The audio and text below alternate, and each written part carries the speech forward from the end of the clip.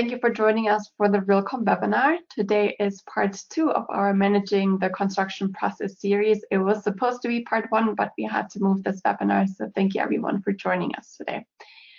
Today we'll be talking about leveraging technology to address embodied carbon and align business and engineering goals. And I'm very fortunate to have a great panel of thought leaders joining me today. Before we get started, let's go through a few housekeeping items. You can use the Q&A section to submit your questions and comments, and we'll try to get to all the questions in the audience and panel discussion at the end.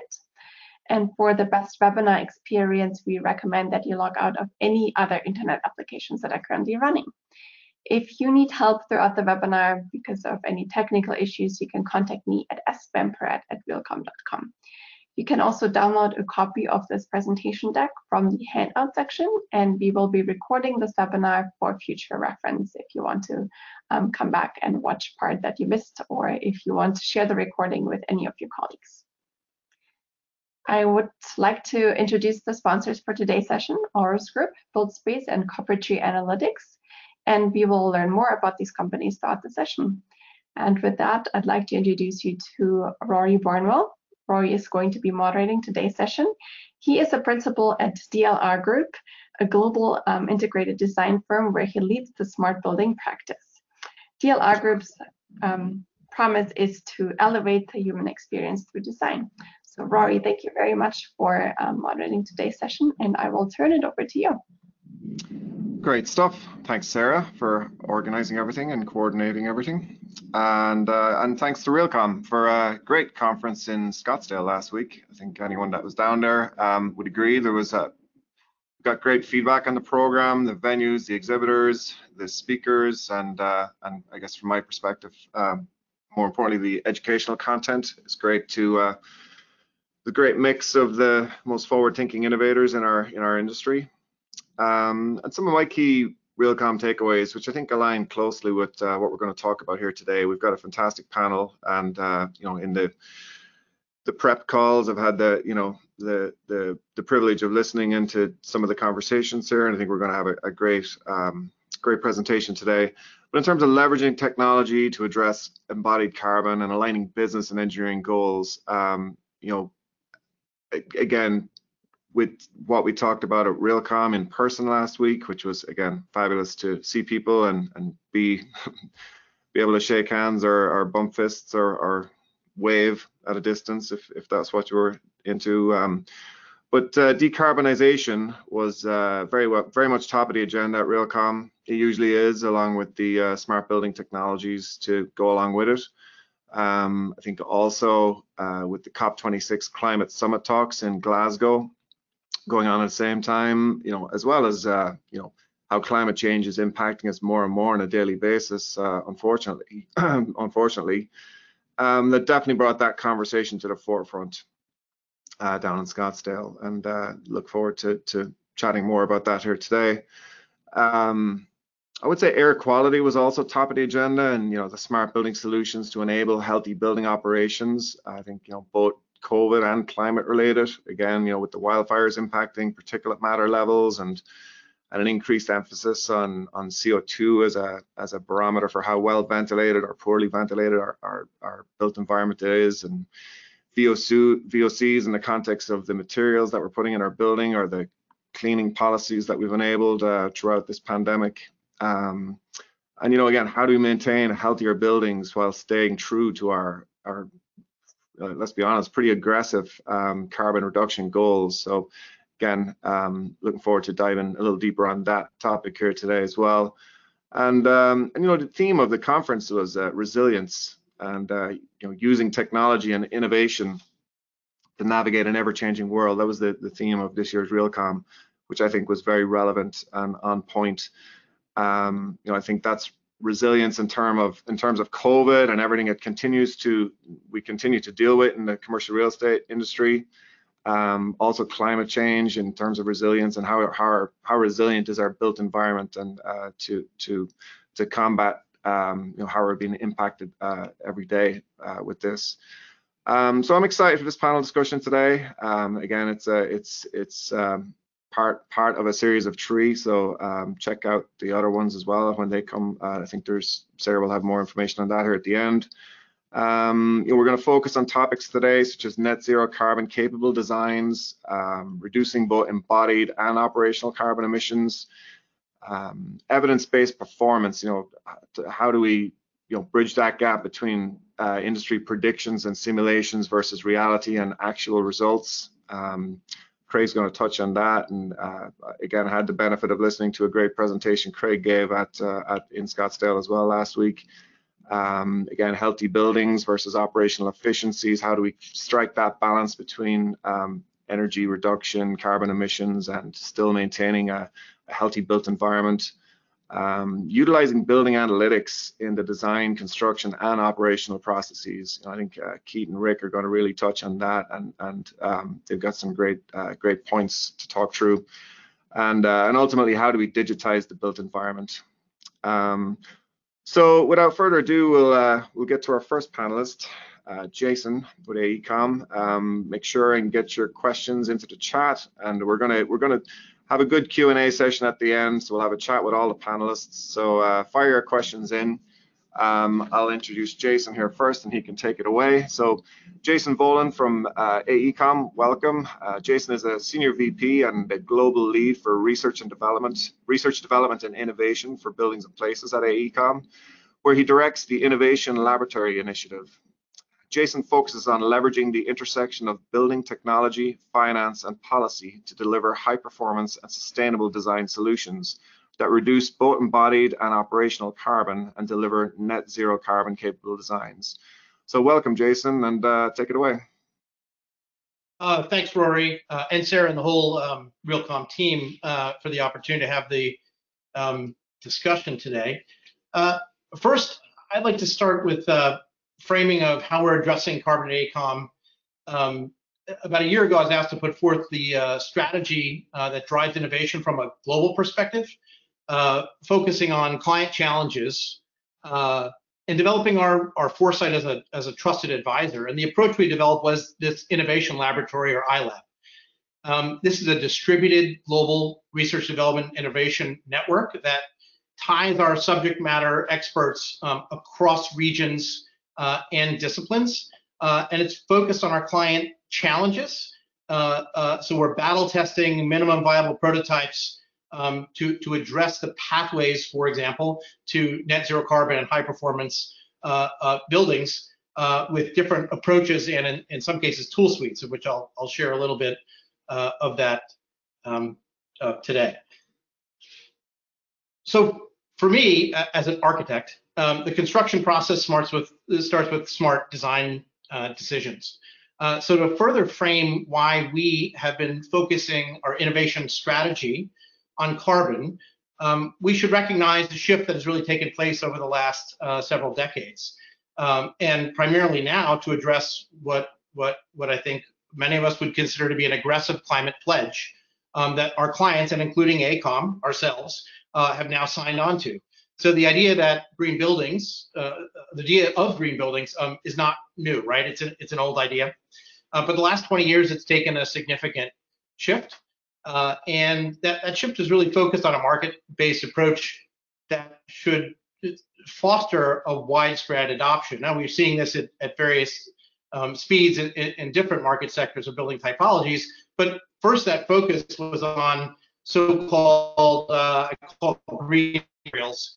And then it turned towards net zero energy and energy efficiency that's focused on the operational emissions approach. And you see that operational emissions approach on the left side of the slide. It is really a small segment of the overall understanding of life cycle emissions. What we've done more recently in the past several years as an industry is focus more on that life cycle emissions approach, which is really total carbon. And what's great about the operational emissions approach is that it really set us up to think about electrification and the equipment and eventual smart tech that followed that offers us a more direct conduit for the integration, for example, of renewable energies or healthier, more dynamically focused work spaces or environments that we're working in. So today, with electrification as the design strategy that's been largely established, that we understand where we're going on that roadmap, and the promise of a clean grid in the future emerging. We know it's not there. It's better in some places than others, but we're heading in that direction. We have shifted more towards the total life cycle carbon approach. You see it's a broader spectrum from product stage, construction stage, building use, end of life, and beyond life cycle. There's multiple criteria are being looked at the same time. Because we have the cleaner grid, we're looking forward now, focusing on embodied carbon. And what I'm really interested in, and I'll talk a little bit about in the next few slides, is this life cycle emissions approach within the building use category. So in thinking about the design strategy for total carbon, it's helpful to divide what I think of as a technological and non-technological categories. So enhanced envelope and low carbon materials, carbon sequestration, and carbon capture, for example, they're technical for sure, but they're not necessarily technological. And they address embodied carbon very, very directly. From a technological perspective, advanced MEP systems, electrification, augmented operation, and smart control and renewable energy, they're focused on more sensing and this technological integration. So while, at least today, they don't seem to have a large impact on embodied carbon, showing based on the kind of pathway as a template that we are seeing, they do have a large impact on operations emissions. And this may not be the case in the future. And I think that's an important point to emphasize, largely due to the immense amount of data that these systems are able to capture and can provide information on making embodied choices in the future. Oh, go back one. There we go. So we dig a little deeper. The three categories I identified as the technological component we can break down into 5 smart categories. This is at least how we look at it at AECOM, into productivity, comfort and well-being, workforce, workplace engagement, safety, security and access control, energy and water management, and building operation and maintenance. I know that this appears contradictory. The categories appear to be focused on this operational carbon approach, and when we model it, it has the biggest impact on operations, not on embodied today. However, the data is telling us how we are using these facilities and gives us an understanding how to make embodied carbon choices for future projects. How many employees are actually using that conference room? How much and what types of spaces are actually being used and at what times? This type of questioning coming, and the data is giving us information on that, has embodied impacts on the design of the other categories that are more embodied carbon focused down the line. So to drive the integration of systems, iLab has developed our AECOM. Skipped ahead one more time. We'll come back to the right slide there. Sorry. AECOM has developed what we call AECOM Zero design suite. So the AECOM Zero, it's an integrated parametric software platform. It's compatible with industry standards and is focused on high performance building design and decarbonization strategies as an optimization approach. And you can see in the dashboard there, we're covering all of the major disciplines, all with a kind of good, better, best scenario. So the dashboard assesses the viability of net zero carbon design strategies very quickly.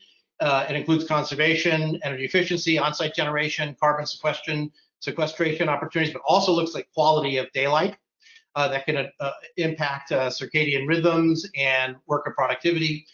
And it develops optimized strategy bundles and ultimately an implementation plan. Down the line, we want to leverage the data gathered in the technological categories that I spoke of previously to shape the physical building and optimize it, thus reducing the embodied carbon footprint on the data captured from the systems typically used to address operational footprint. Thus, that's our total carbon approach. So what does that look like coming out of the AECOM Zero approach? Well, these are the typical results. So for example, we can look at a baseline stretched carbon focus, stretched energy focus, and what we call to be transformational or foresight approach. We score them based on a series of KPIs, and ultimately we can make choices about the total carbon used through a lens of, I would say, carbon scenes. So ultimately, we want to use the data and this approach to make smarter decisions that drives towards our commitment towards the climate pledge alongside our clients.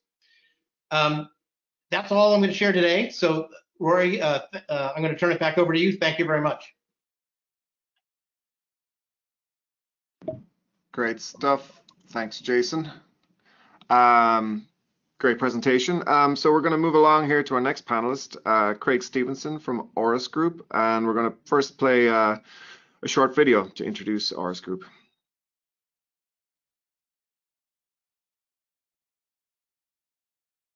Teams working in silos can't deliver high-performance results like healthy indoor air quality or zero energy because team members set goals independently, which leads to delays, wasted money, and missed targets. With Auris 360 technology, we define common objectives from the start, predict building performance before construction, using digital simulation and modeling to deliver the highest performance at the lowest possible cost. And you get proof that your building achieved the outcomes you paid for. Contact Auris Group today to take the first step.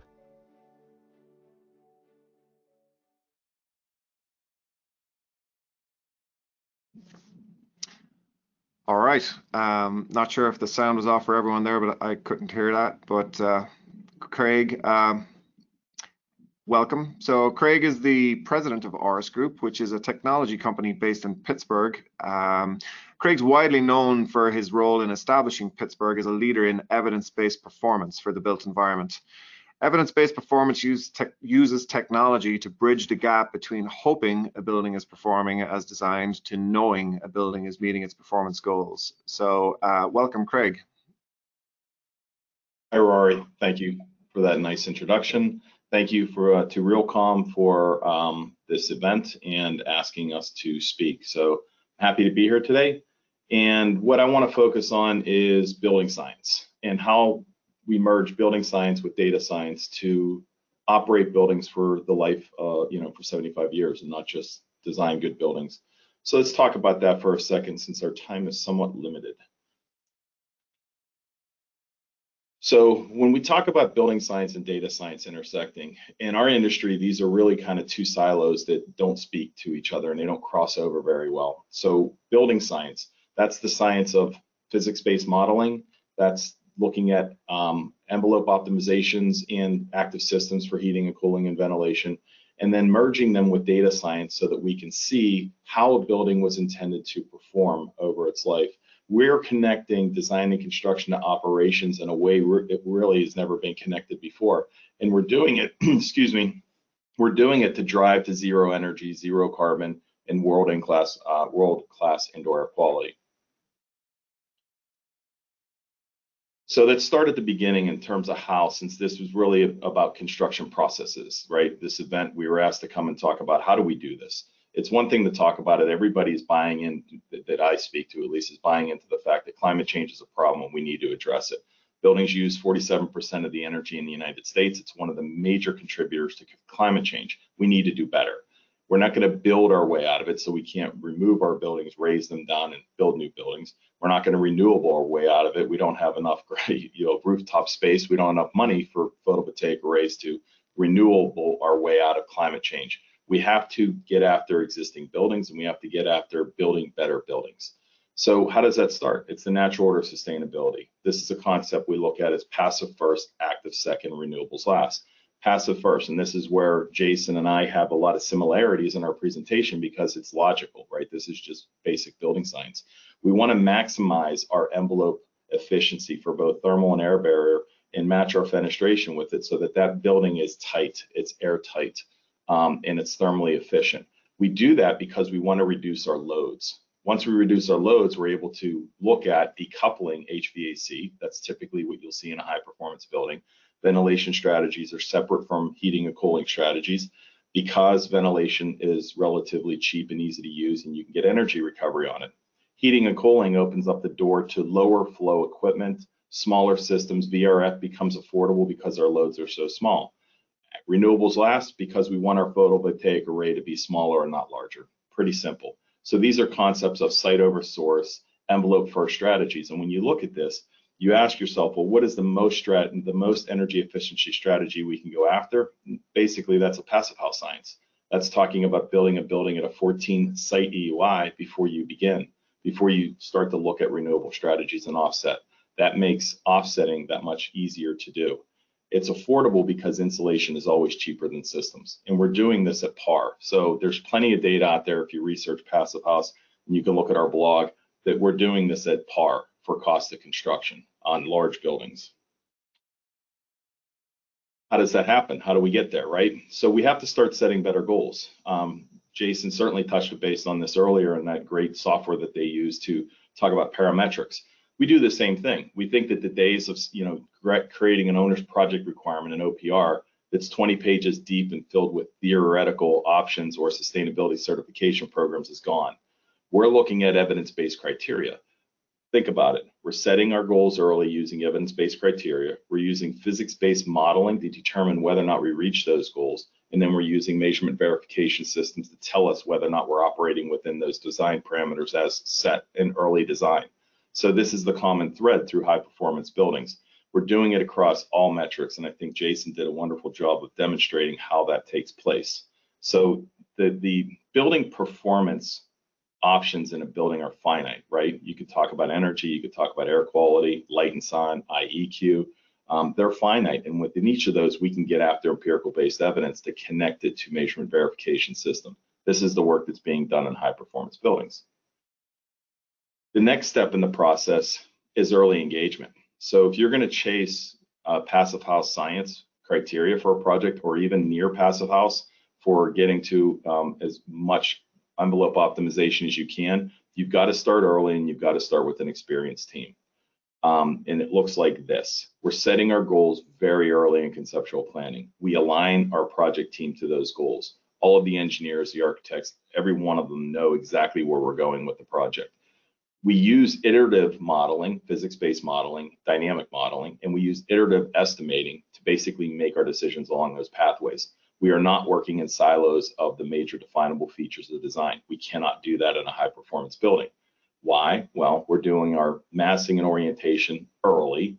We're doing our envelope optimization early. We're doing our narrative for mechanical systems early. These are all happening in early SD. We can't get to the end of SD and figure out, wait, we don't have the perfect optimization to take advantage of free heat through solar gain, so we have to change our building. That just doesn't happen. Then all of a sudden you have that constraint to deal with when you start chasing it. So when we do this, you have to go after the project early. And we look at M&V, and we're bringing M&V into discussion in SD as well. You have to do that. And that's how you can start to develop affordable open integrated systems that give you the feedback loops that are built to case studies all the way back to the OPR. This is how it is done in terms of process when you're on a high performance construction project. And at the end of the day, you want to know, our owners are asking us, did I get what I paid for? For new construction, this has to be answered day one. We cannot wait for 12 months of invoices. We cannot wait for facility managers to get complaints from end users. We need to know day one, did we get what we paid for? And the only way to get that is you have to take the dynamic simulation from that physics-based model we talked about, and you have to bring it into the trended data. And you have to basically look at it that fashion. We can do it for all forms of energy. We can do it for temperature, humidity, and CO2. We can do it by whole building. We could do it by zone. We can do it by use. Any way you can set up a IoT meter and sensor, we can export that simulation to tell you whether or not you've met the goals that you've set. And this is what it looks like when you get into the data lake. And again, we're relatively agnostic on the data lake as long as the simulation is our context and not just history.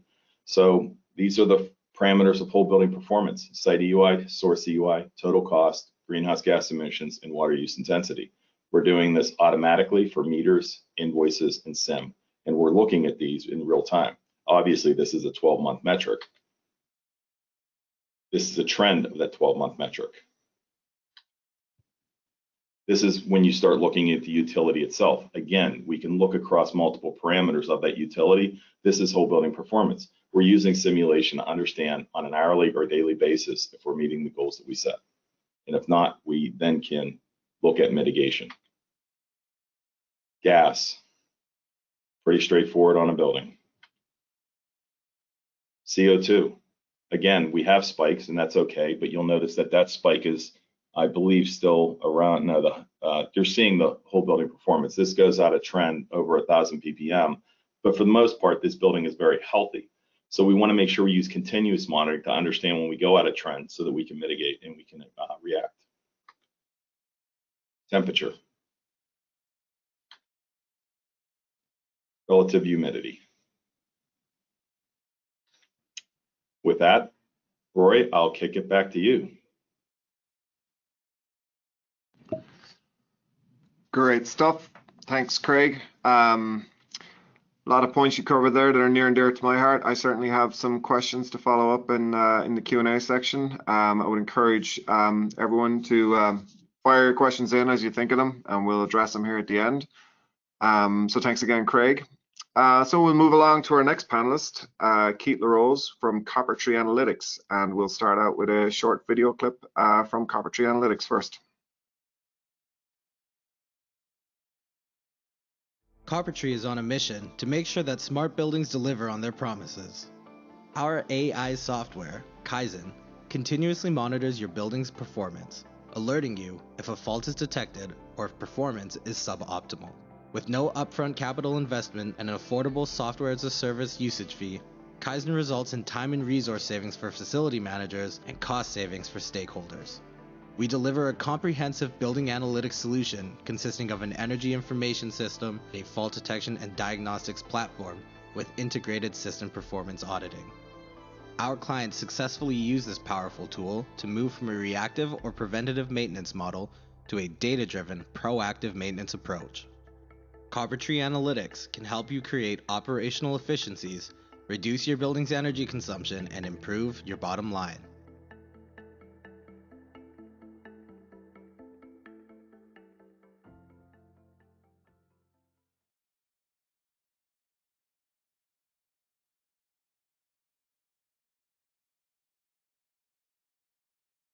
All right. So welcome, Keith. So Keith, with 20 years of experience in high technology fields, Keith leads his department at Coppertree Analytics in the role of Vice President of Sales and Marketing. Keith and his department focus on working with partners, clients, and prospects to provide solutions for organizations seeking to create operational efficiencies, become more sustainable, and enhance their bottom lines. So welcome, Keith. Take it away. Thanks, Rory. Yeah, thanks to all the other panelists and to Realcomm also for the opportunity today. Very interesting topic, clearly very near and dear to Coppertree as well. Just going to progress through a few slides. So typically when we think about building analytics, we've had some good discussion here already about the design of smart, efficient buildings, the modeling and the simulation of those buildings. And the focus that I'm going to speak about today is once the building is built and nearing substantial completion and ready for commissioning, how do we tie all that together in order to make those processes more efficient and to ensure that the real data coming from the mechanical systems, from the models, are being compared from the design criteria, et cetera. So some of the high-level goals and the results that we seek to achieve with that process are related to time compression, being more thorough, validating the design, helping the operators and the owner to basically take control of this new asset that they have in the most efficient and time-sensitive way, because typically the commissioning and the soft start is all the very last part of construction, and everyone's rushing. And so we're going to get through a couple of examples or things that we tend to do in those parts of the construction period. Also really important to mention, increase the the efficiency or the sustainability of a facility comes from more than just getting a certification for a building. I think that's been mentioned already. In the past, it was good enough to seek a certification and hang a plaque on a wall and everyone pat themselves on the back, but that's no longer good enough with some of the sustainability initiatives that are taking place today in light of the greenhouse gas emission crisis and other things. So increasing the efficiency of our buildings is very, very important, and being able to measure and verify that those criteria are being met is increasingly important. So commissioning with analytics, we'll focus on this piece both for the pre-occupancy, substantial completion, and post-occupancy periods. We take the design criteria, as both Craig and Jason have highlighted to us, simulations, models, and the design intents, and the basis of design from the building, and then we use those later on to compare the actual performance of the building to those criteria. The first step in doing that is, of course, integration into the existing building automation systems. One of Craig's slides mentioned master systems integrators, which we're seeing more and more as a key part to the industry, where they're actually one integrator responsible for all of these rather than having silos.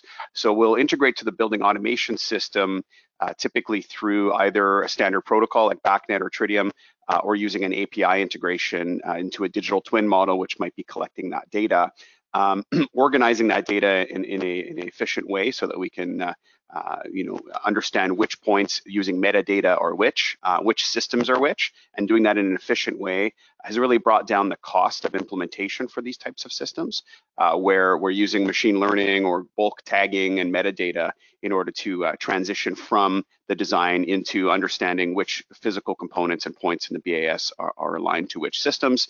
And then we can deploy what we would call commissioning specific analytics. And what that means is really we have a very short period of time during which the commissioning of the building is going to take place. And what we want to do is help everyone involved in that process to make that as efficient as possible. And gone are the days, hopefully soon, where the commissioning agents will turn up to the building and a large number of systems aren't even ready for commissioning, or points aren't to where they should be, and they're not named properly. So the functional testing assistance and the commissioning readiness assessment is something that we've been focusing a lot with our commissioning and engineering partners, where we can really get rid of a lot of wasted site time and wasted visits to site in order to get there. And just realize that things aren't quite ready. So that's been a very large part of our learning over the last several years, is that that's a huge value proposition offering that we can help building commissioning processes with. Then we move into actual functional testing assistance, so identifying deficiencies, creating lists of those deficiencies so they can be managed well. And again, gone are the days where a commissioning agent may have to manually just sample several zones. There's still some manual commissioning work to be done, of course, but when we're looking at a building with 1,000 zones, we can be much more thorough using analytics and algorithms, identifying outliers rather than doing a traditional sampling commissioning approach. So that's the commissioning phase. Then we move into ongoing monitoring analysis and monitoring-based commissioning. And what Craig's mentioning before was model and simulation-based comparisons and performance analysis. We can marry that with both historical, performance, have the model in there and have the actual performance of systems, both for the sequence or the intended ventilation rates, the KPIs surrounding CO2 levels, but also energy, of course. And are we actually implementing some of those really great, sequence optimizations that we've designed into the building? So if we're doing guideline 36 type, trim and respond type of algorithms or approaches in the control sequences, are those actually being implemented? And what's the operation of the building doing to maybe change that over time to avoid that kind of sawtooth in performance?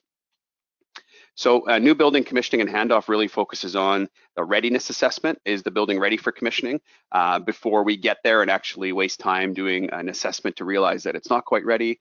A deep analysis of all mechanical systems against the design spec with 100% sampling. So rather than just sampling a portion of them and then going to occupancy with only that being checked. And then the automated identification of mechanical controls and lighting system deficiencies, which overall just reduces friction and makes the experience better for everybody involved in the project. And saves money at the end of the day as well, of course. And then for the monitoring-based portion afterwards, the buildings can be with the same tool that has been used in the commissioning phase, be monitored continuously on an ongoing basis during the operation. So post-substantial, the operations team, the owner, the facility management company, whoever's working in that building, can then use that very same system that's been set up and usually more than paid for during that commissioning phase as far as identification of issues to help them operate the building in a more powerful way. Integrations into digital twins is also something that is starting to really happen between the fault detection, diagnostics, and analytics and energy management systems into digital twin technology, which we're seeing as another emerging trend in the market that has a lot of power to it. And really what we're getting to is, the traditional commissioning time in a building can be calculated in an average number of minutes per system. And it's not that commissioning agents and building operations staff don't have to do these manual checks anymore. It's just that they can automate a large portion of those, and it might be a little hard to see on this slide. I'm sure they'll be handed out later. But the number of minutes associated with commissioning, say, a zone system can be cut in about to about 1/3 of its traditional time. So it's a very powerful business proposition for a more thorough and better performance building. So that's back to you, Rory. Great stuff. Thanks, Keith.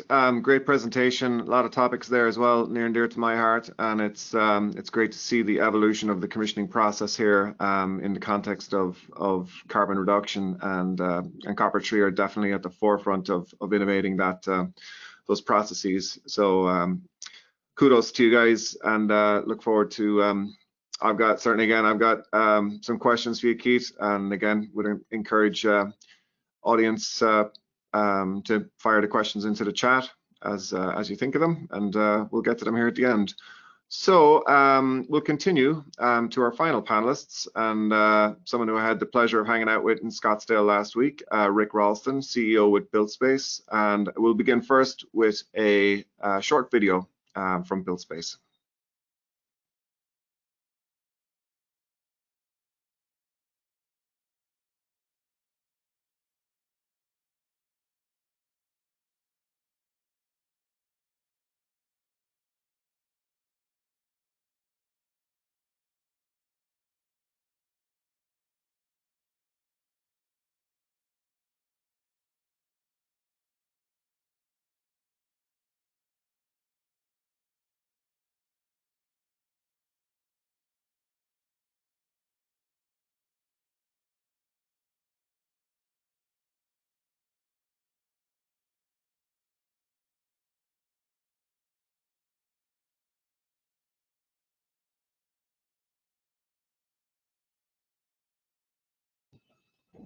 All right.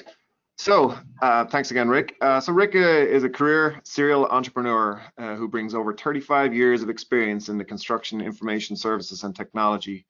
Rick's industry accomplishments include the first digital construction information service in 1989. Rick then led the team that built the construction industry's first large-scale SaaS platform, private label to McGraw-Hill Construction, in 2000.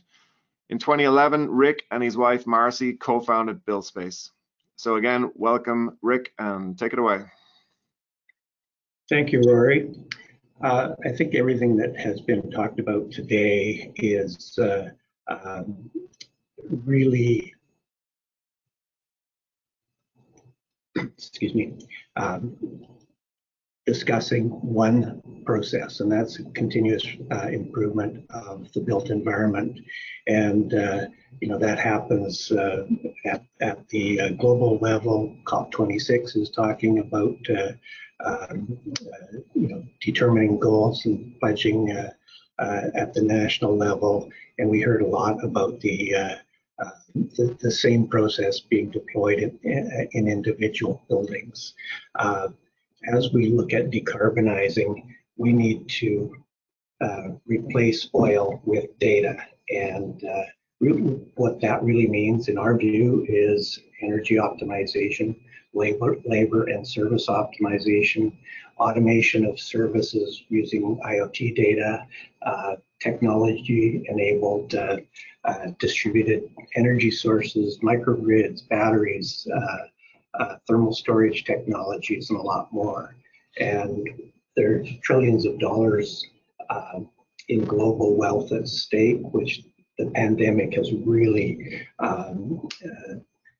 emphasized. I think that the risks that we're facing are very, very large. And so what we're trying to do is decarbonize the built environment using data and the cloud.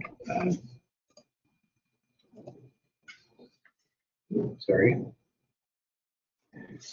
So one of the biggest challenges that we face is how do we gain better visibility into existing buildings, into new construction design. And I think what it comes down to is the idea of a common thread, a common data environment for services that can be shared with all of the service providers, the stakeholders, potentially government, and so forth. And that has to be high fidelity data. You know, the previous presenters have shown that the detail and the fidelity of the BIM design with embodied carbon, and how do we capture that and bring that forward through the built life cycle, improving the access to operational data, energy data, and so forth, and be able to roll that up and bring it into this continuous improvement process. And so that's a challenge that I think we all face, and we're tackling that in the cloud by integrating manual services, you know, everything from cleaning to concrete forming and pouring to building automation, installation, and commissioning. And so I've got a very quick case study that I can show that will bring some of the numbers together. So one of our key partners is a company called QMC Submetering Solutions. They have an installed base of about 300,000 electrical energy thermal water meters, and growing very quickly. And so we've worked with QMC to digitize the entire installation commissioning process on new construction and in existing buildings. And that process starts at the very early stages when a new meter comes into the QMC warehouse. It's bench tested, sealed, configured, sent to the site, and installed, commissioned, and handed over digitally. In the past 2 years, we've seen QMC field teams install about 16,000 meters, and as we're rolling this out, the existing base of the other 300,000 meters are being added. And the key thing here is that we've changed the way of installation and commissioning from the traditional document or laptop base to mobile and near real-time collection of data. So here's some of the benefits that QMC have seen from moving to this new digital process. Approximately 20% efficiency gain, and that's simply what used to take 4 days of field work and 1 day in the office has changed to allowing their team to work 5 days in the field, deliver in real time, and deliver that much quicker. But it's also had a lot of other benefits in terms of fewer errors, a lot less rework, and the measurability of the field installation and service, so they know that they're on track or not on a process in near real time from remote.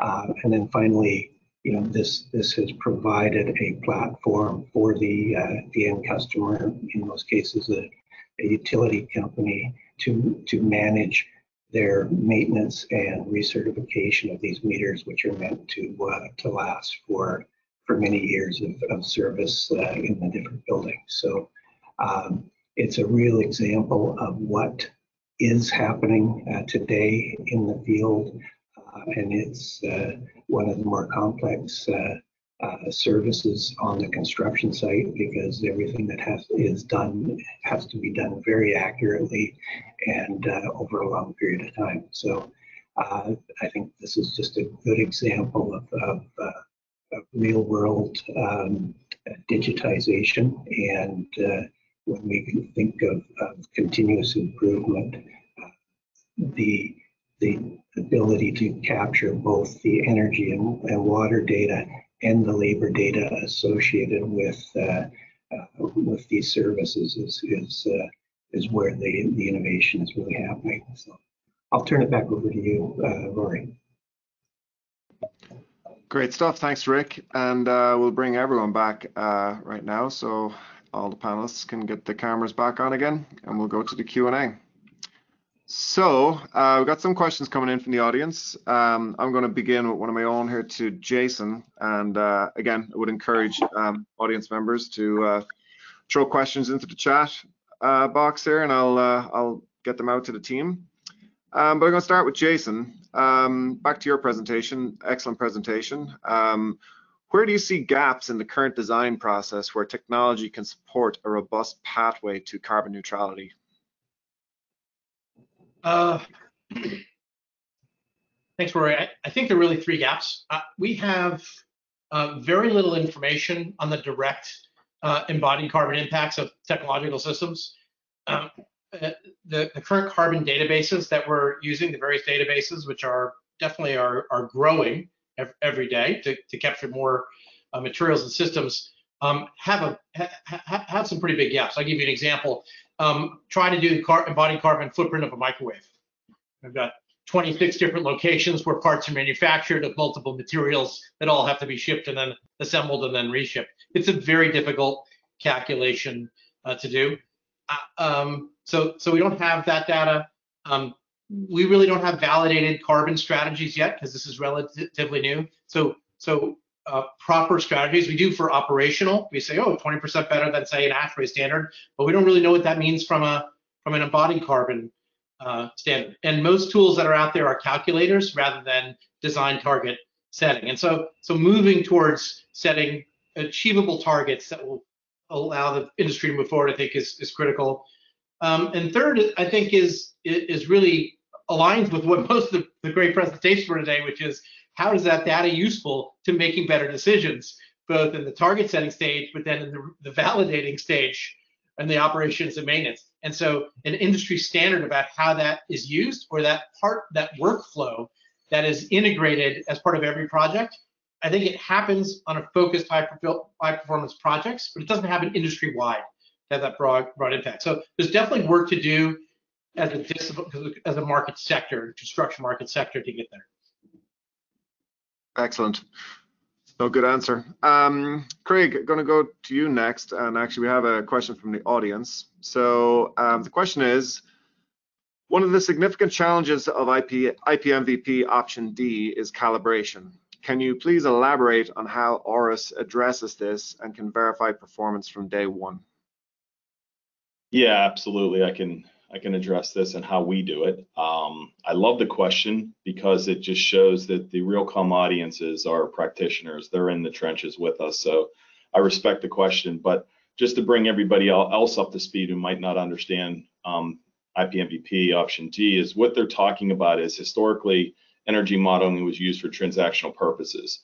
We bring up a model, we size our units, we get our loads on the building, we purchase our units, and we discard the model never to be seen again.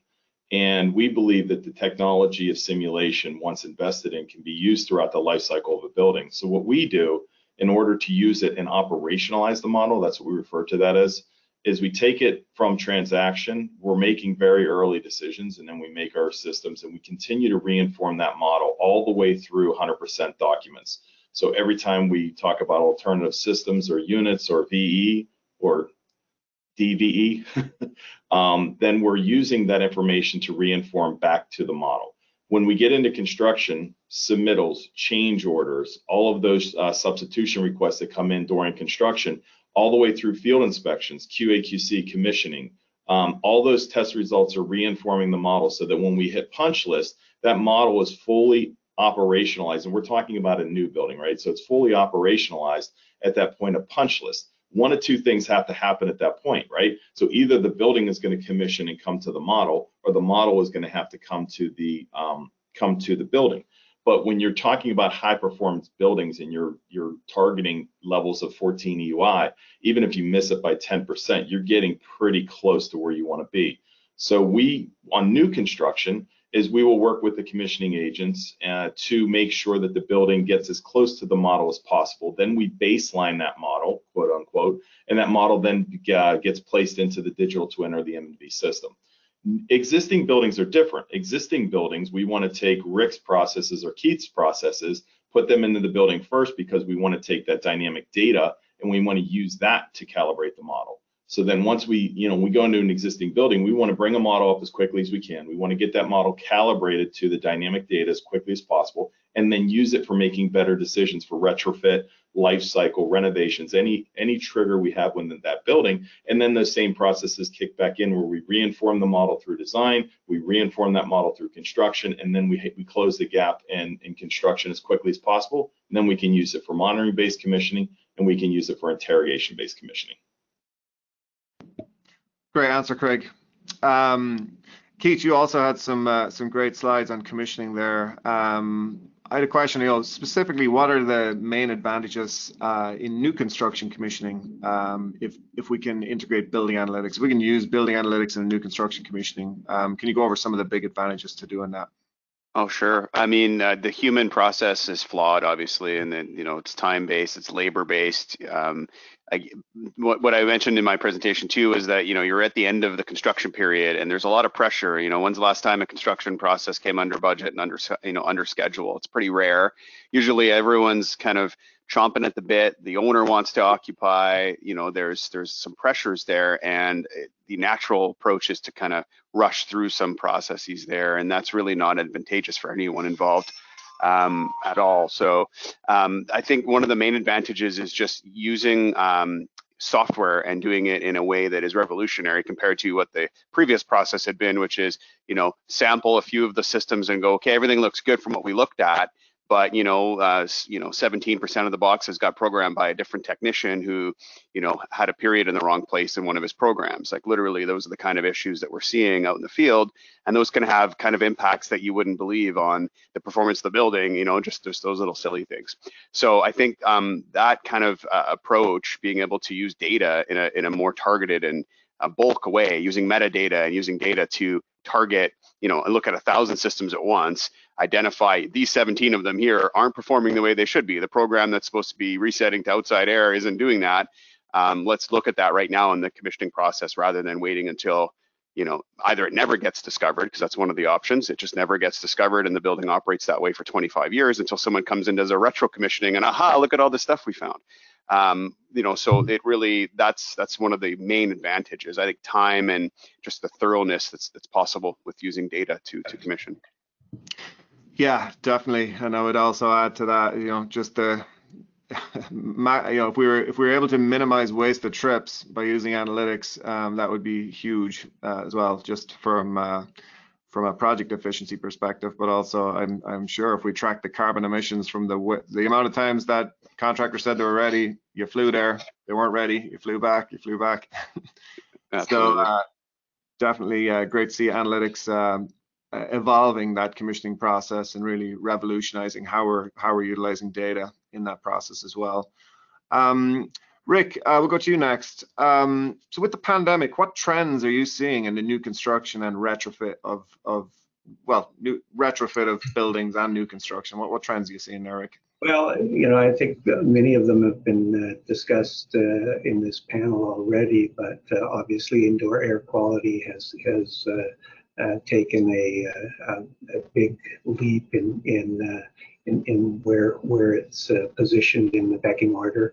But I think the other thing that's really disrupted the construction industry, especially, is the labor shortages and material shortages, and how do we complete projects on schedule when we don't have that access to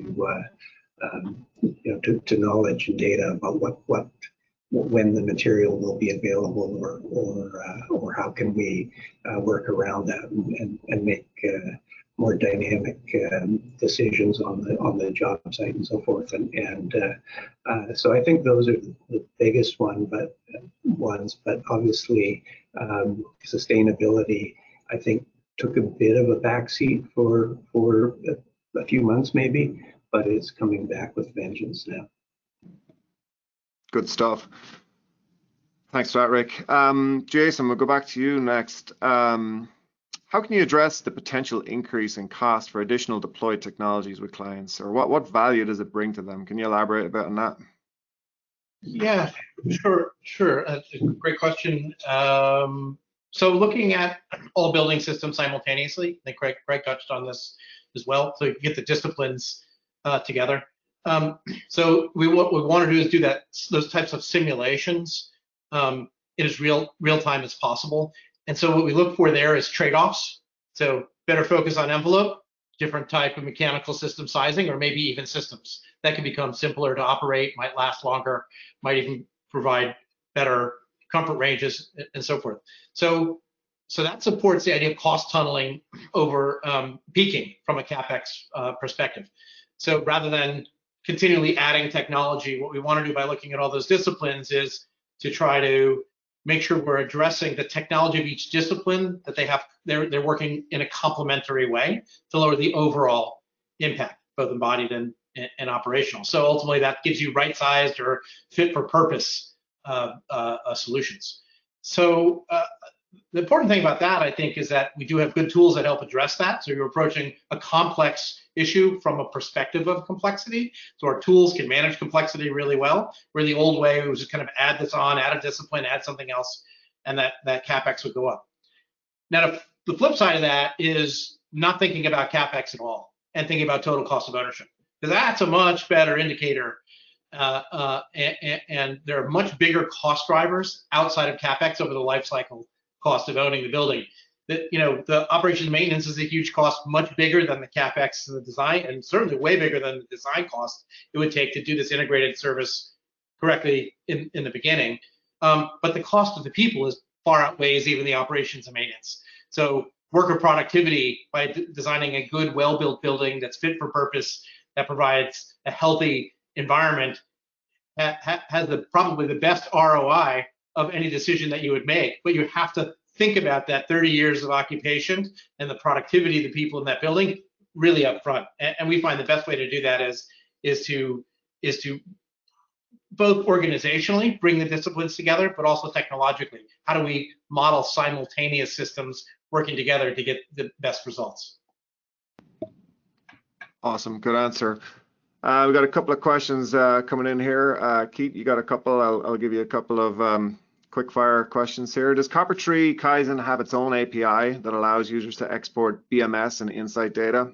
This is someone who's looking to merge BMS and Kaizen's Insight with other business units data. Can you elaborate a bit on that, Keith? Yeah, absolutely. In fact, the next question following up is very similar in that it asks about monitoring-based commissioning being put into work order processes and potentially third-party CMMS tools and that type of thing. So I think from a high level, I would say that we're seeing a much bigger adoption now of API to API, system to system communication than we used to have before, where a vendor would come in and say, I do this is my platform, and then you'd buy another platform to do something else and another one over here. The digital twin kind of revolution is coming, fast and furious, and integration of the operational space with analytics, with energy management systems, with access control, occupancy detection, and everybody seems to be finally realizing that those systems have to all talk to each other and we should all play nice. Nobody's going to do everything perfectly. People are specialists still in what they do. And so I think having the ability to integrate all those systems, so specifically answering these questions, CMMS, our platform, on our side does include some work order or some management tools to be able to assign a status to something as open or closed, to assign it to a user, to track notes within it, tag it, etc.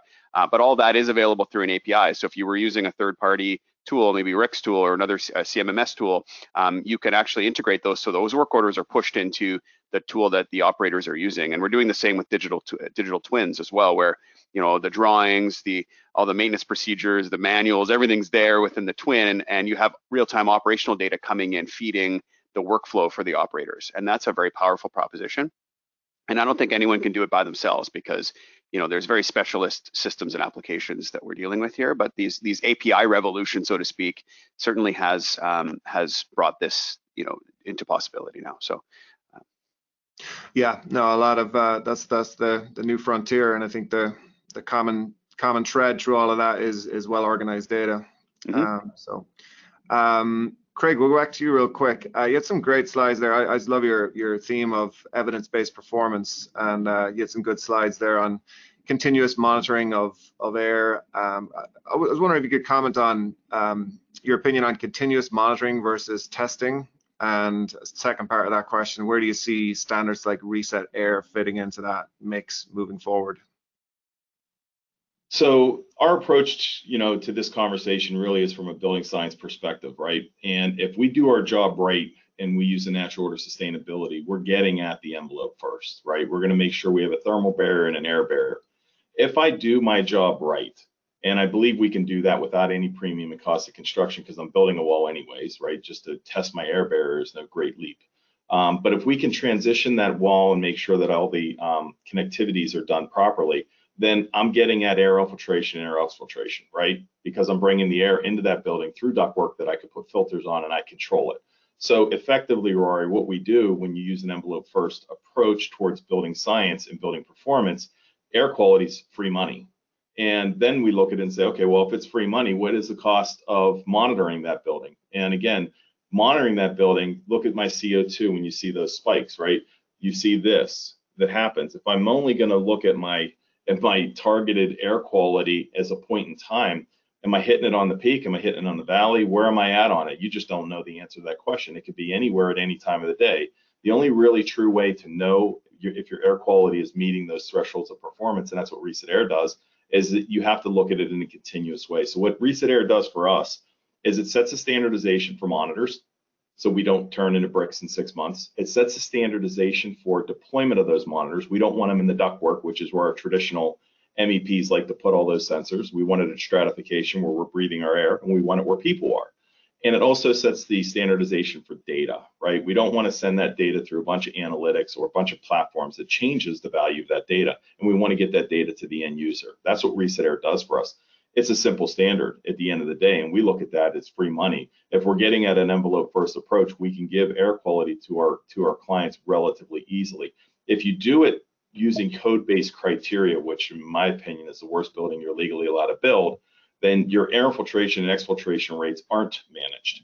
And that at that point, the only way to deal with air quality is to pressurize your building with your systems. Well, guess what happens? My carbon footprint gets bigger because I'm using more equipment. I have to compensate for bad decisions violating the natural order of sustainability, and it costs us money every single time. If you do it right and you respect building science, you respect the natural order of sustainability, at the end of the day, it's free money. And Reset Air is so synergistic with an envelope first approach that we use it pretty much on every project we do. That's awesome. Yeah, no, it's really great to see you guys pushing forward with that. Rick, we'll go over to you. You made a comment. I heard you mention before data must replace oil. If you want to decarbonize the built environment, what do you mean by that?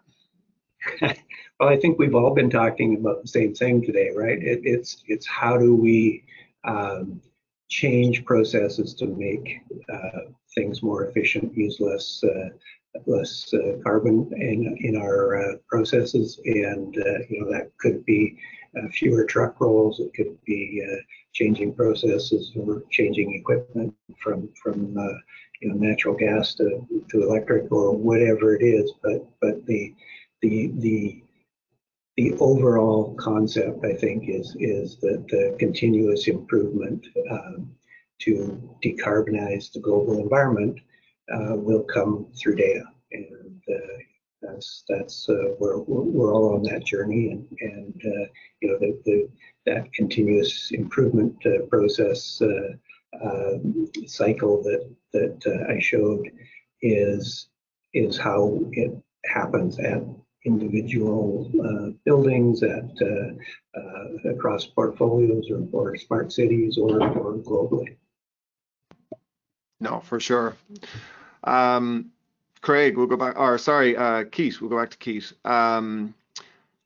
Question here for you, Keith. How can we best transition from the commissioning construction phases to ongoing operations using data analytics? You had some great slides on that there as well. Just wanted to kind of tease that out a little bit.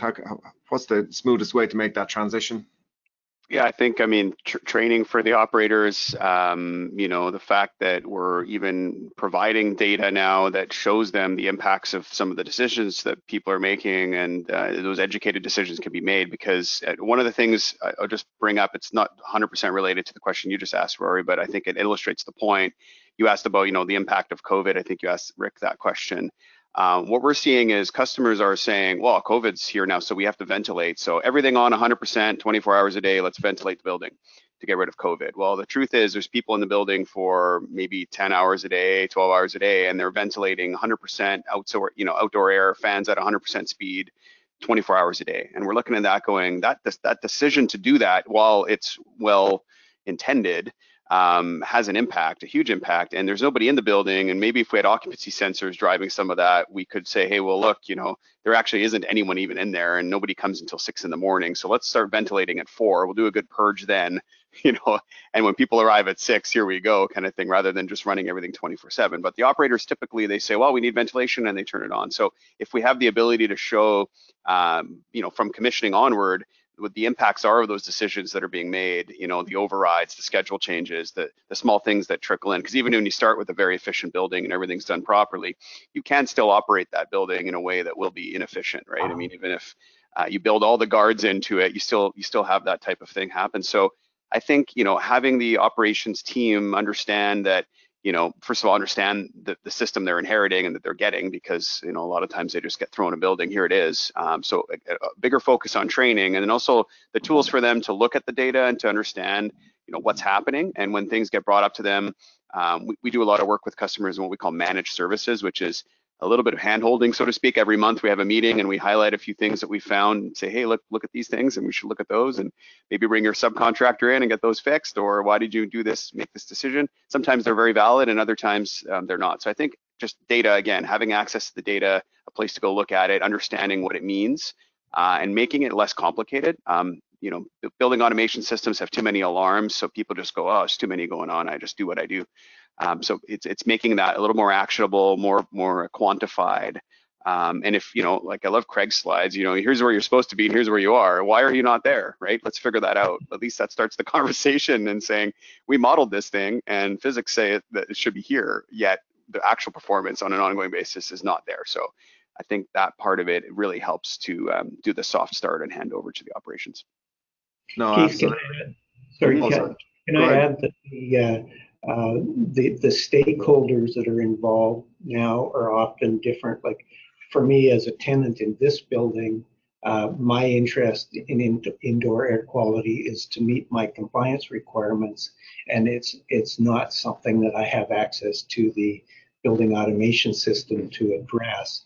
So you know, we're looking at a very different world in that sense as well. To, you know, we have to think of who is it that needs this data, and you know, that is a pandemic outcome as well, I think. 100%. While we're talking about operation, maybe go back to Craig. You've brought out some good points there on the convergence of building science and data science. I mean, how does that convergence enable building operations? I think it's where the puck is going. It's the macro trend in our industry, right? Using historical analytics to optimize buildings is awesome, and there's a ton of data science out there that are doing wonderful jobs at doing that.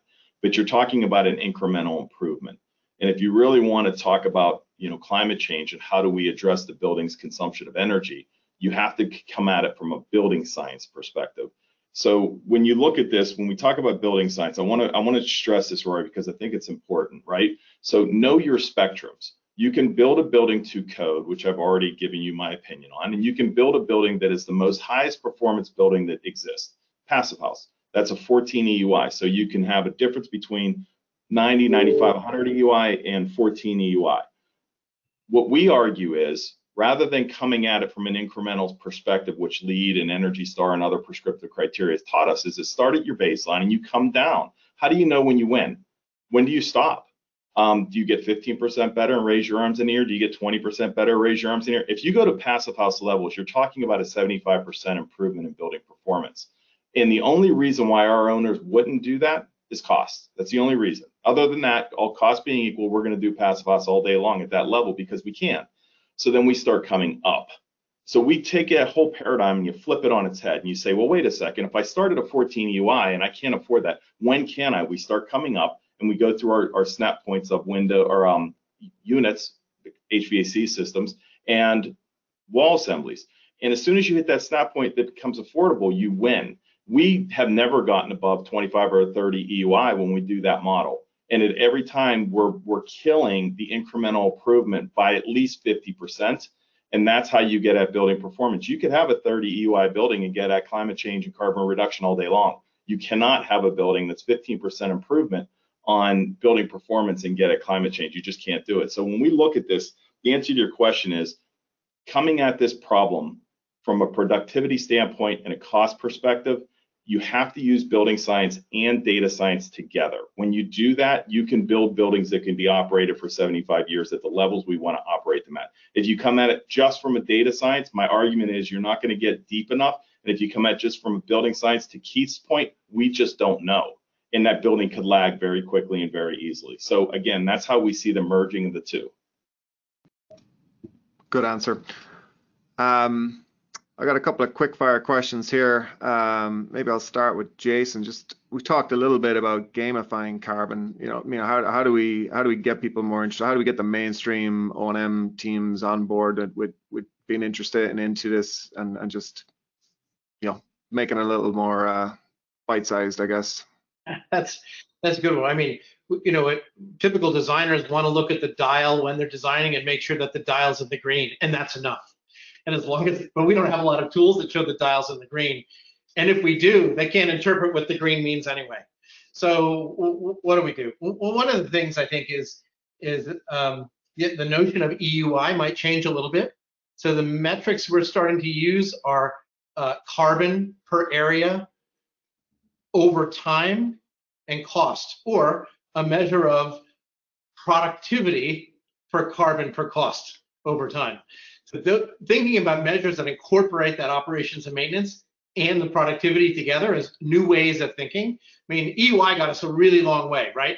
It set up, for example, passive house and the ability to come up with strategies that will really reduce. If you want to get to that total cost of ownership in terms of carbon, you have to change the measure of what's important and add that in. So I think there are ways to get there. We've started to look at that as a carbon per area over time. I'm really interested in trying to move that to productivity, and that's bringing in both soft, I don't want to call it soft science, but it's bringing in more qualitative aspects of science alongside quantitative aspects. But I think that has to be done, because if we don't think about it as a simple, clear metric, but incorporates all those pieces, I think it's quite difficult. Things will be simplified and left behind, rather than we need to create a simple standard that has a lot of complex backends.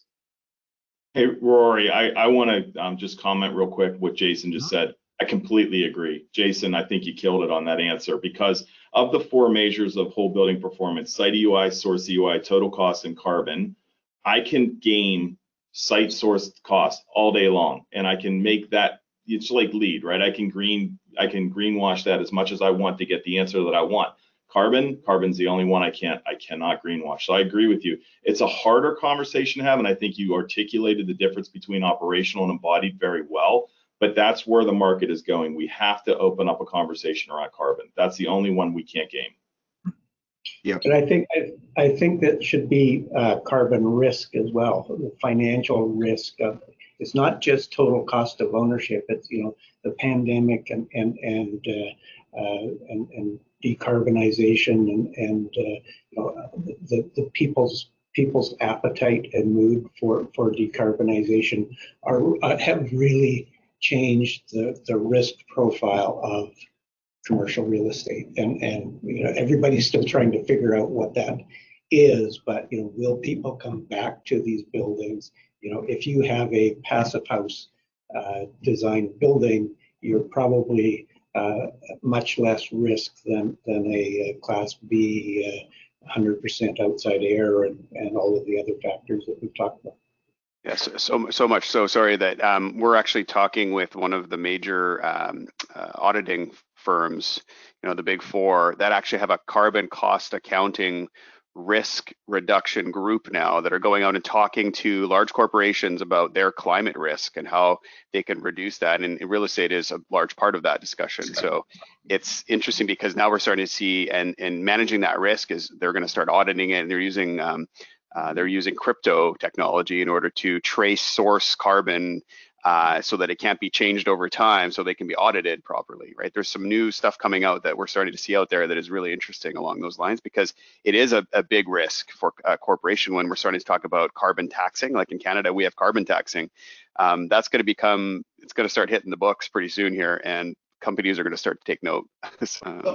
While we get set up for the question, I wanted to pile on something that Rick said about risk, which I think is really key as well.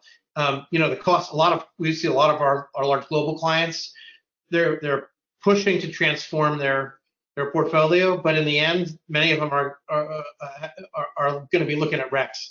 So when they look at like the cost of a ton per carbon REC, it's like, what is it, $10 or $12 a ton now, but the outlook of that in 10 years is going to be easily over $100. And so that's real cost all of a sudden. And so it's a health and well-being cost. It's also a financial cost, and aligning those two things together, I think, is a big piece. And when we can start calculating what that level of risk is over time, and I'm always thinking about how does that operation period, is it 15 years, 30 years, whatever that ownership timetable is, and our different clients have different ones. Those are critical pieces to discuss, because every site is hundreds of thousands of dollars, or in some cases, like Local Law 97 in New York City, put some buildings at $1 million of fines because they're not operating where they should be. These issues of risk become drivers. You don't do it for the good of mankind. You do it for your bottom line. Yeah. Craig, you were mentioning too. You said you look at the EUI and then you work your way up till you could afford it. But arguably, if you look at a long enough time period, as long as you're not flipping the building, you're not building it to sell it off, you're going to hold it for a long time. I think people are terribly short-sighted with how they look at their financial modeling. So it's like, you have data science, you have building science, and then you have finance, finance science, essentially, that we should be looking at a longer term here rather than just being penny smart, pound foolish, which seems to be the case. In most cases, it's like value engineering left, right, and center, everything out that, that gets designed in that's that could have that longer term payback in favor of short-term, financial benefit, right? Yeah, you're absolutely right. And I mean, Jason, too, just one of the sorry, that wasn't me. The ability to see transparently through a portfolio of buildings is super important. We're starting to see digital twins give us a trend of data on that. We can model community of buildings as easily as we can model a single building, and we can bring them up at various points. You could do default modeling all the way through calibrated modeling. So we're able to basically go into portfolios of buildings for universities, governmental agencies, and other businesses that own numerous buildings, and model them all so you could start to see where your low-hanging fruit is. So the whole concept is it's no different than anything else you're doing, right? I mean, how do you break down the problem and solve the problem? You have to start to piece it out, right? How do you eat an elephant one bite at a time? I think from an operational carbon perspective, the technology and science exists to solve that problem. And again, we've tried to articulate the best practices and how we go about that. It simultaneously gets after indoor air quality. The embodied energy side of the discussion is much more challenging because the tools don't yet exist. And I would say more than the tools, the data doesn't yet exist. If you look at the Carbon Leadership Forum, and they have the EC3 database that has EPDs, which are life cycle analysis of carbon of materials. In Europe, those databases are robust and full. In Canada, they are. In the United States, they are not. So even if you have the greatest tool in the world, we don't have the underlying data yet to get after embodied energy. But Jason, to your point, that's getting better. And I think if we could start to interject that conversation and start to use, from a leadership level, our clients to select better products that are disclosing these sorts of things, it's going to advance that conversation even further. I'm back, I think. Can you guys hear me now? Yeah, hey, Rory. Oh, there we go. A lot of fun. Get all the fancy microphones and everything, and just go back to the old school laptop here. So good stuff. Well, apologies for that. Technology glitches aside there. Looks like you guys got on with the conversation without me, so that's great to see. Not that you guys have any trouble getting on with the conversation. So yeah, we're just getting to the end of the quick fire questions here and about getting ready to wrap up anyways. The one last question I had here was, oh, I got a couple, but this is one that I'll throw out to everyone. Bit of a loaded question, and kind of maybe as you answer it, maybe give us your kind of Springer's final thoughts here on where you think the industry is going. But what's the ROI for smart buildings? You know, what's the ROI for all of this conversation that we have moving forward? Where do we find value, I guess? Where do our clients find value? The building owners, the organizations that we work for and strive to help achieve these goals. Where would Craig, you want to start, Craig, and we'll go down the line? Yeah, go ahead, Craig. Oh, I'm the unicorn in the room. I'm coming at it from a totally different angle. So we in the methodology and the approach towards building science that we take, we don't really need an ROI because we believe that we can build high performance buildings without a premium in first cost. That's borne out in data all over the place. We have it in our Passive House networks. You can go to the Passive House Accelerator and see it. You can go to my website and see it. We talk about that a lot, and that's because we take that bottom-up approach. So we get to building performance very quickly and easily. When it comes to the smart building side of the discussion, again, we've seen on projects that we've been involved with, if you're able to bring in the right Division 25 engineers, that's your system integration components of that. We believe that you can do those at cost because you're going to get to a converged network. It's going to be cheaper than doing 15 networks in a building. You're going to get to open integrated technologies that the owners are going to ultimately own at the end of the day. So we believe that you can get at a robust open integration platform for IoT, data aggregation, data lake, and then looking at these capabilities that these gentlemen have here today. But from a building science perspective, we believe that you can build a high performance building without spending premiums. So we come at it from a different angle. We don't necessarily need to look at the ROI. And if we do look at the ROI, all we have to simply do is go to building occupant benefit. Building occupant benefit is going to exceed carbon in a building by tenfold. And when you talk about air quality and reset air, you know, our clients know that value is greater than zero. We may argue about the total value of that because it's sort of an intangible. But at the end of the day, if you want to attract the right tenants, you want to get at asset valuation, our clients get at that pretty quickly with these types of buildings. Great answer. Jason, you want to take a stab at it? Sure. I totally agree with Craig. I think we could do it without cost premium. I would also say that there is data that the sample size is not large, but real data is coming out that says smarter, greener buildings improve executive function in the 70% range. If you think of that from a tenancy perspective of your occupants having better executive function, better decision-making skill sets over the life cycle of you owning the building, that far outweighs any benefit you could on a simple measure of what's my cost of energy or cost of carbon in the short term. And the more productive a building is, the better use you're putting towards that carbon. Swing the other way, and we should never build anything at all, and we shouldn't operate anything. That's the wrong way to go, probably. The better way is, can we make something better and more useful and significantly enhance the quality of the purpose of that building so that it lasts longer, so that the carbon is more useful that we're spending. Can't eliminate it altogether, but you could make it significantly more useful. And the ROI on that use case, for the ROI on the productivity as a measure, far outweighs the decisions of, have I used this brick or this brick to reduce my carbon? We should still think of those things because resources are scarce regardless, but it's that worker productivity, health and well-being, and the building and those carbon decisions in service of that, I think that makes the strongest case for me. Awesome. Rick,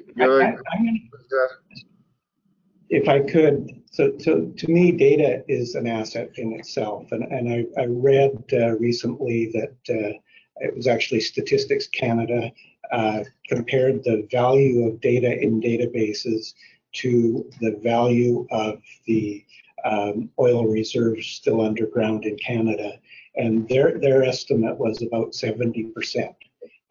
So the value of data that comes from smart buildings, it comes from being able to create measurable savings, and that's where the ROI of the smart building comes from, in very simple terms. So it may be through reduced carbon taxes, or in savings in energy or water or labor, or all of those things, and all of those things will happen if we have the right data. So that's where that ROI comes from, and digital twins are assets that are adding value, saving money for the end customer, for the whole life cycle of that building.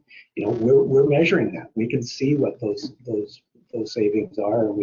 And Keith described some earlier on commissioning, and we're seeing labor savings on virtually all services. So that's what's creating the value of that asset and that data. So that's my answer. Keith, we'll leave the final word to you then on the ROI or the value proposition. Yeah, for sure. I mean, I think what the others are talking about, there's a rule called the 330-300 rule, which is essentially that, for every $3 you spend building a facility, you spend 30 operating it, and then you spend 300 on the people's salaries that are inside that building, right, over the life cycle of the building. So, that being said, energy, efficiency is still very important, but if you can target your work and your things that you're focusing on double-edged approaches which save energy and improve indoor comfort and productivity, that's kind of the ultimate, because you're reducing, you're increasing productivity, which is really good for the bottom line. Corporations love that, but also still, reducing the energy consumption and increasing the efficiency of the building. So, of course, assuming you've designed it in a very efficient way. So to me, that's the ideal panacea, right? You go into like this area where you're reducing, and a lot of times those things are tied together. We find issues that we're helping solve that are both an energy problem, but they're also a comfort or an indoor well-being type of problem. So yep. Leave it at that. For sure. Well, I would just like to say thanks to all the panelists. Sarah, if you want to close things out, thank you very much to everyone, and thanks to the audience for the great questions. Well, thank you very much, Rory, for moderating, and thanks to the panelists for sharing your insights with the community, and also thanks to the attendees for joining us today and hanging with us while we were figuring out those audio issues. Appreciate it. And want to thank everyone for taking time out of your busy schedules. I know that everyone is very busy these days, so it's a real testament to the thought leaders that are on this panel that you joined us today. And with that, I'd like to wish everyone a wonderful rest of your day, and I hope you join us for our next webinars. Thanks, everyone. Thanks, Sarah. Take care. Bye-bye. Thank you, everyone.